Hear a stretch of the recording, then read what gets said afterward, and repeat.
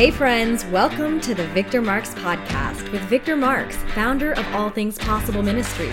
Welcome to the show where we bring you real conversations faced with life's hard truths, stories of redemption, and the latest from the front lines. Whether you're on the road, getting your day started, or finally settling in, we've got an exciting new episode planned for you. So let's dive in to today's show.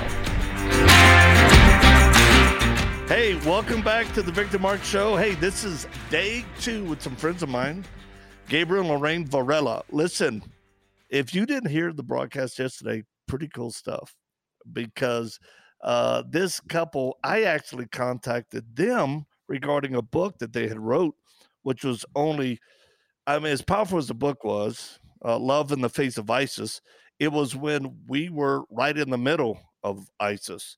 And it was very hard to get people to understand what we were doing, both with why are you carrying a gun doing missions work?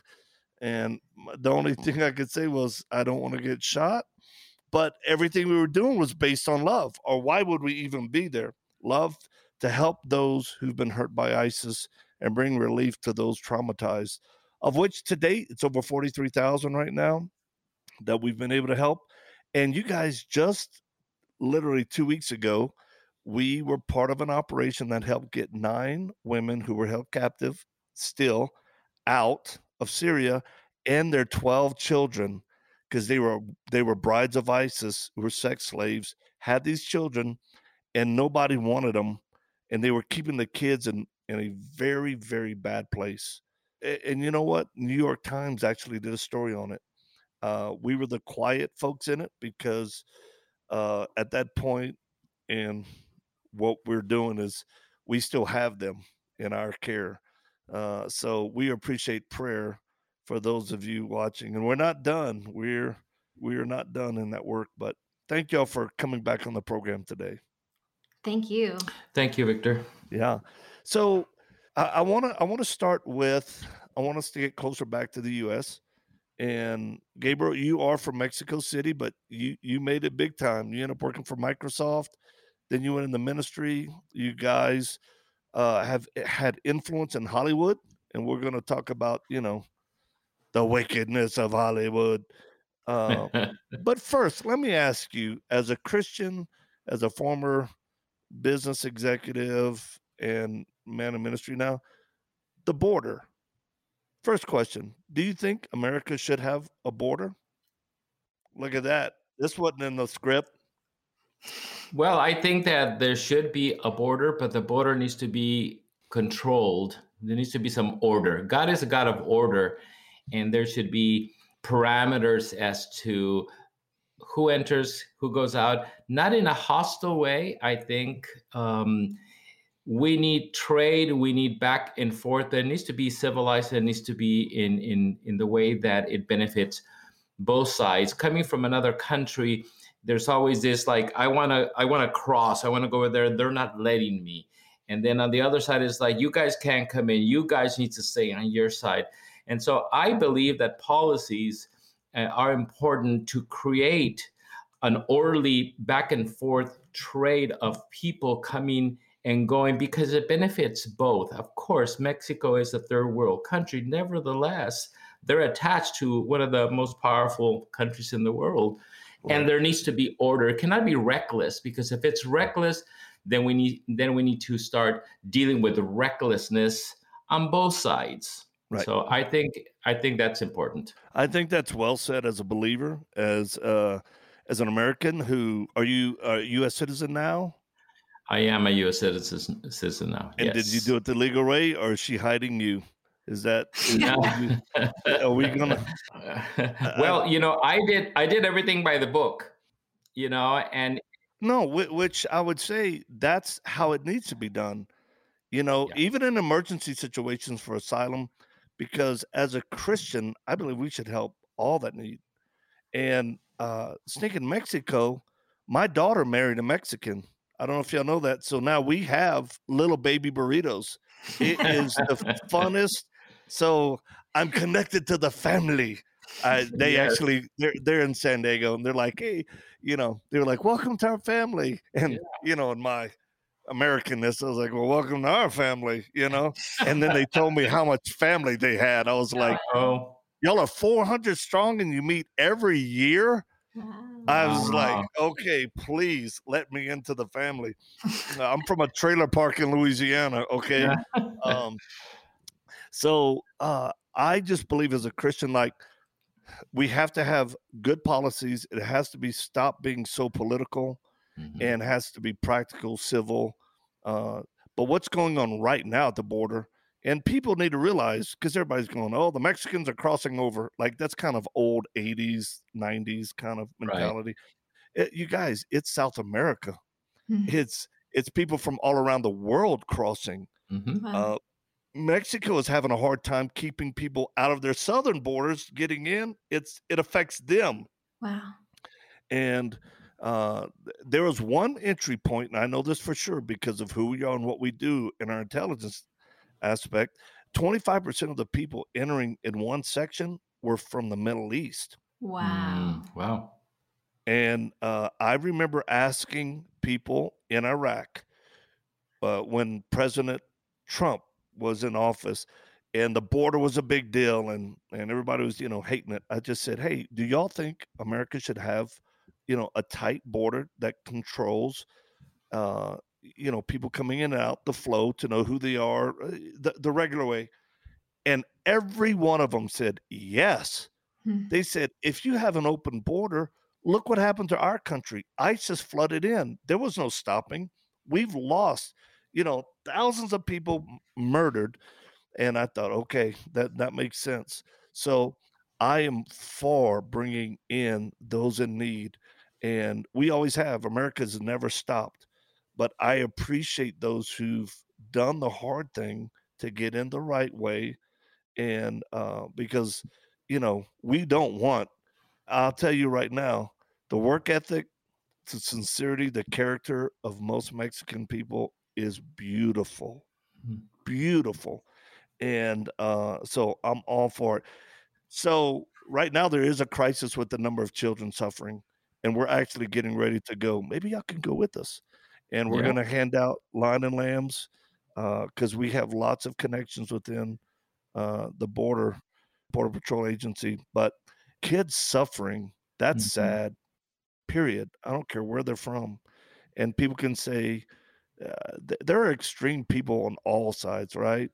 Right. Left side, conservative side, and look, kids pay the price Mhm. for the most evil done in the world. I'm Yeah. from a firm believer, and they have no choice. So we should always be willing to help kids, no matter what the cost.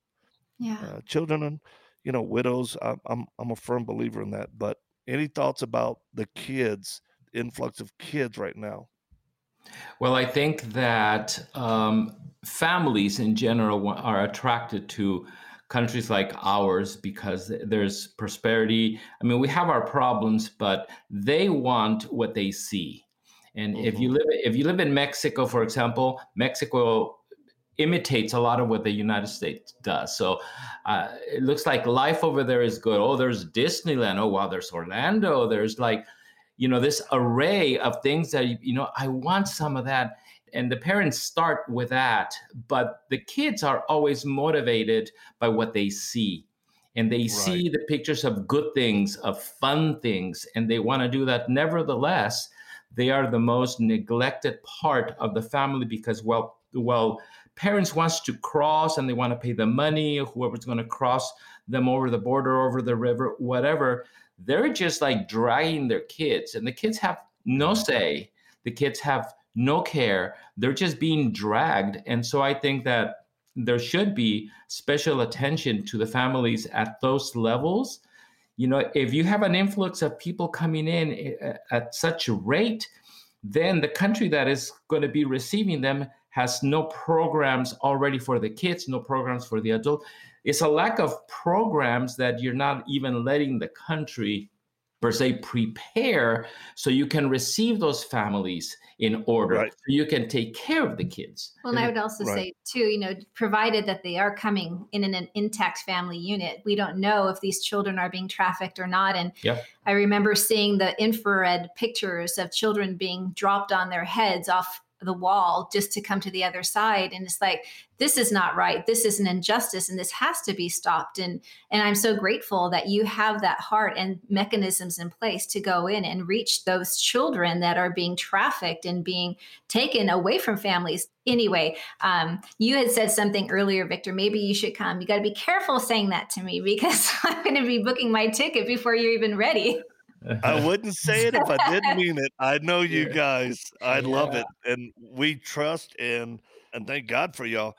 You know, it's we were Christmas before last, we were in Mexico on the other side of El Paso, going to multiple places to see children who were you know, on that side and suffering, kids suffering. Mhm. And we actually dressed up like Santa Claus and his wife, and we handed out hundreds and hundreds of lion and lambs. It was very fun.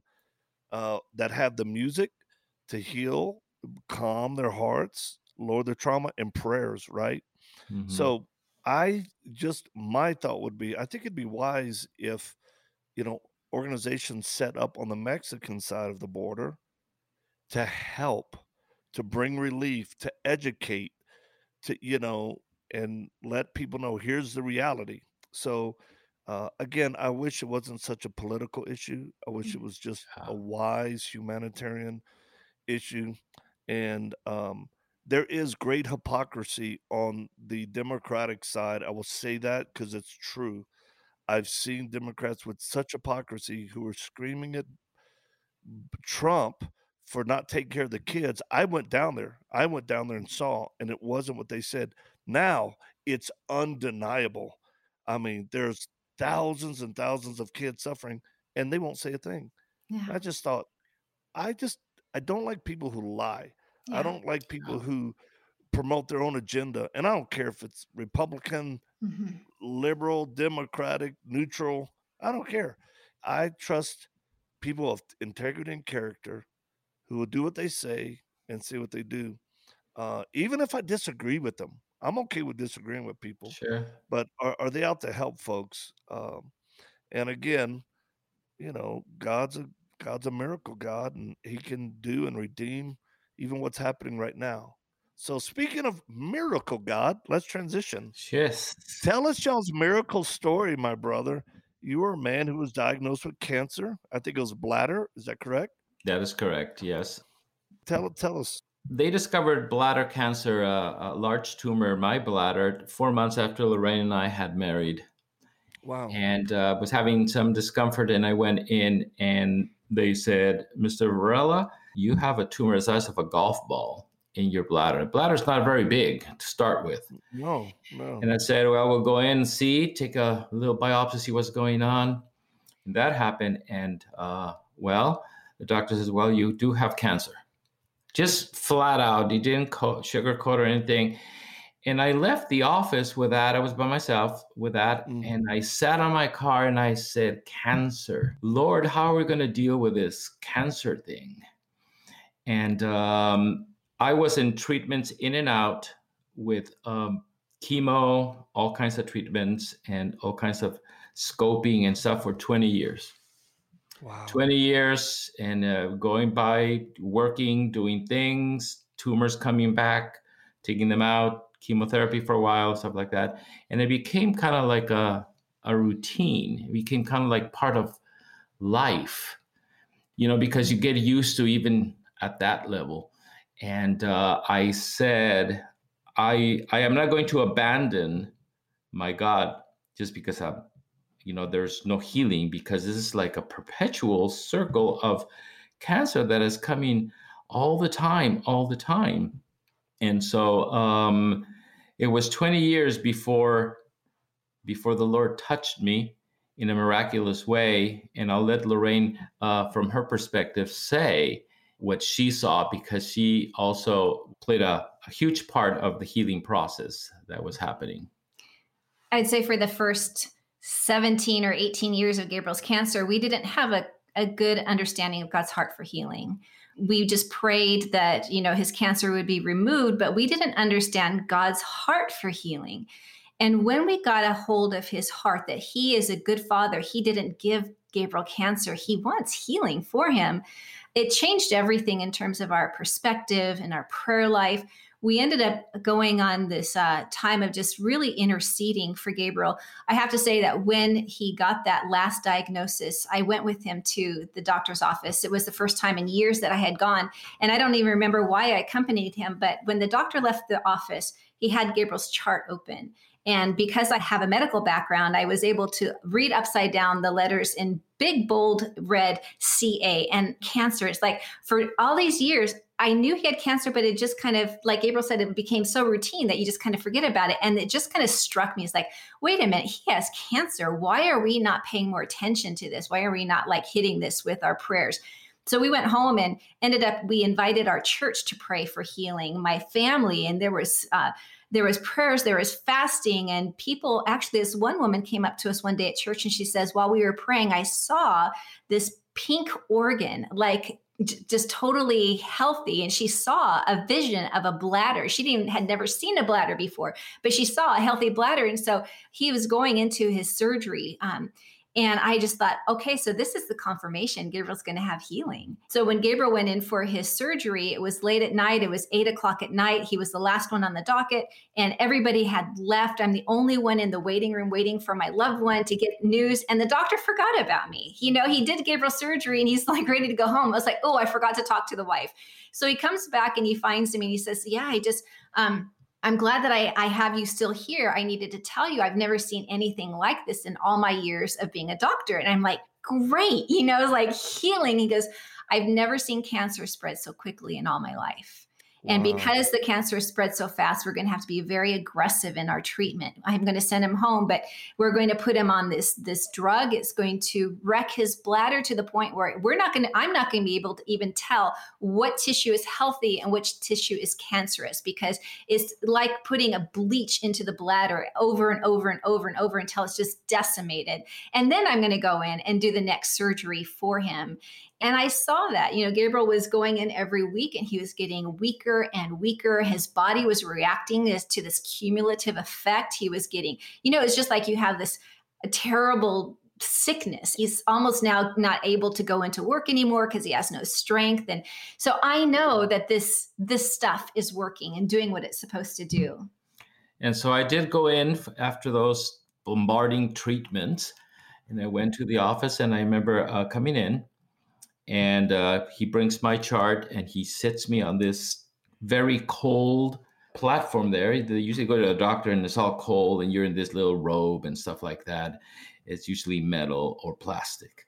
And I noticed as he's getting ready to go in to my bladder, I noticed that I have this heat sensation on my back, like heat.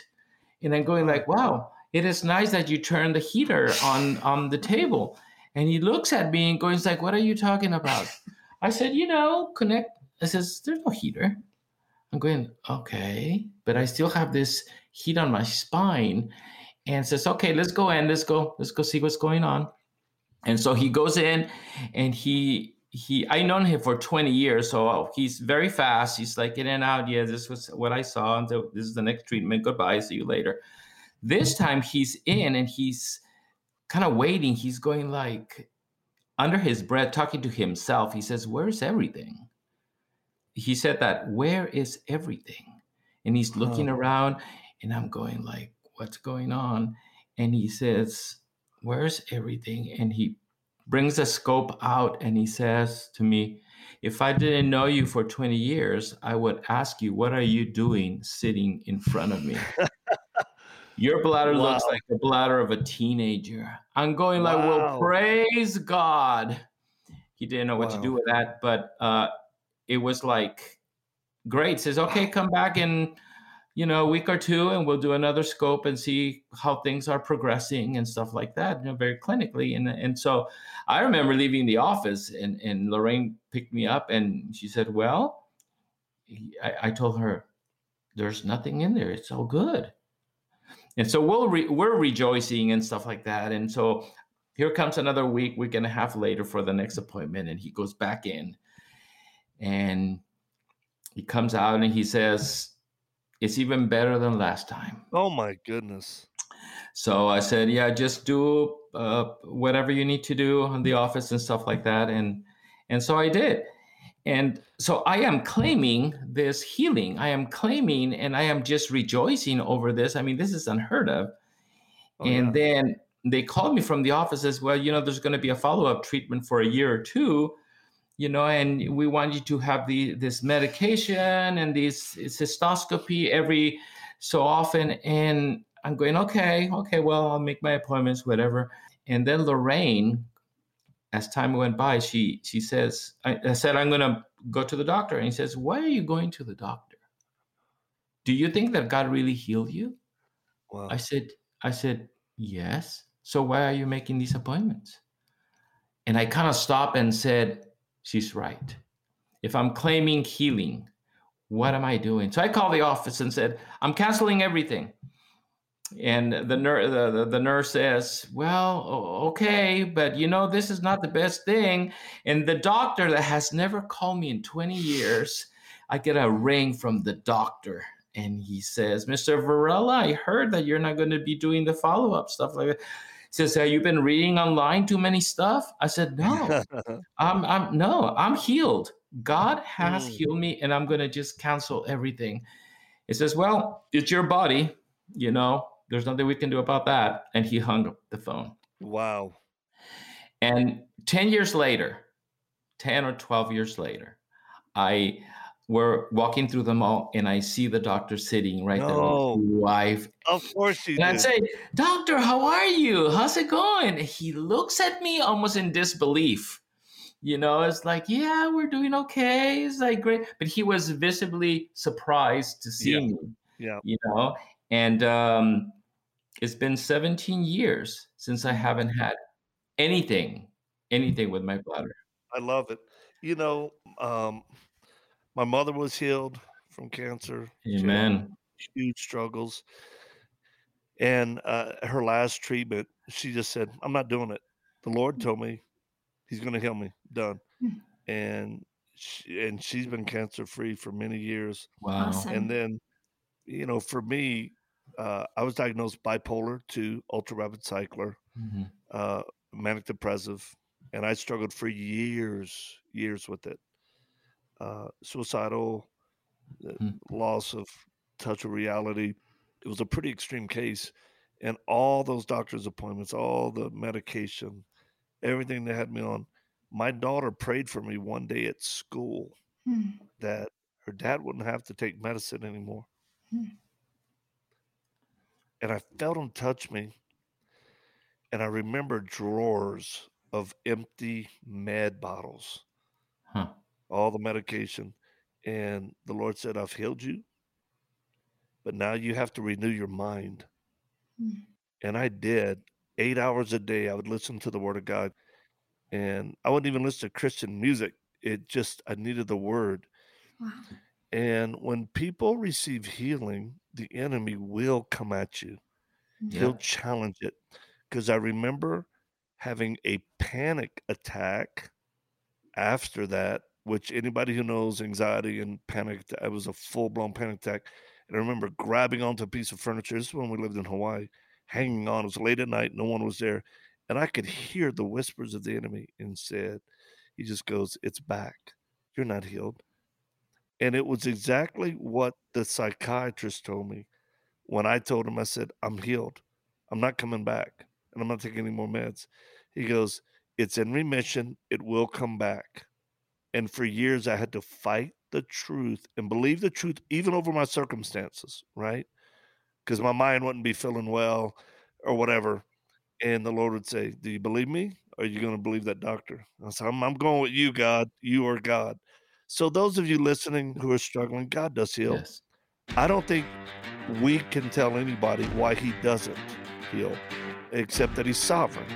And I want to pray like he's going to heal me, and I want to believe it and trust him with the results and know that he's a good and he's a loving Father.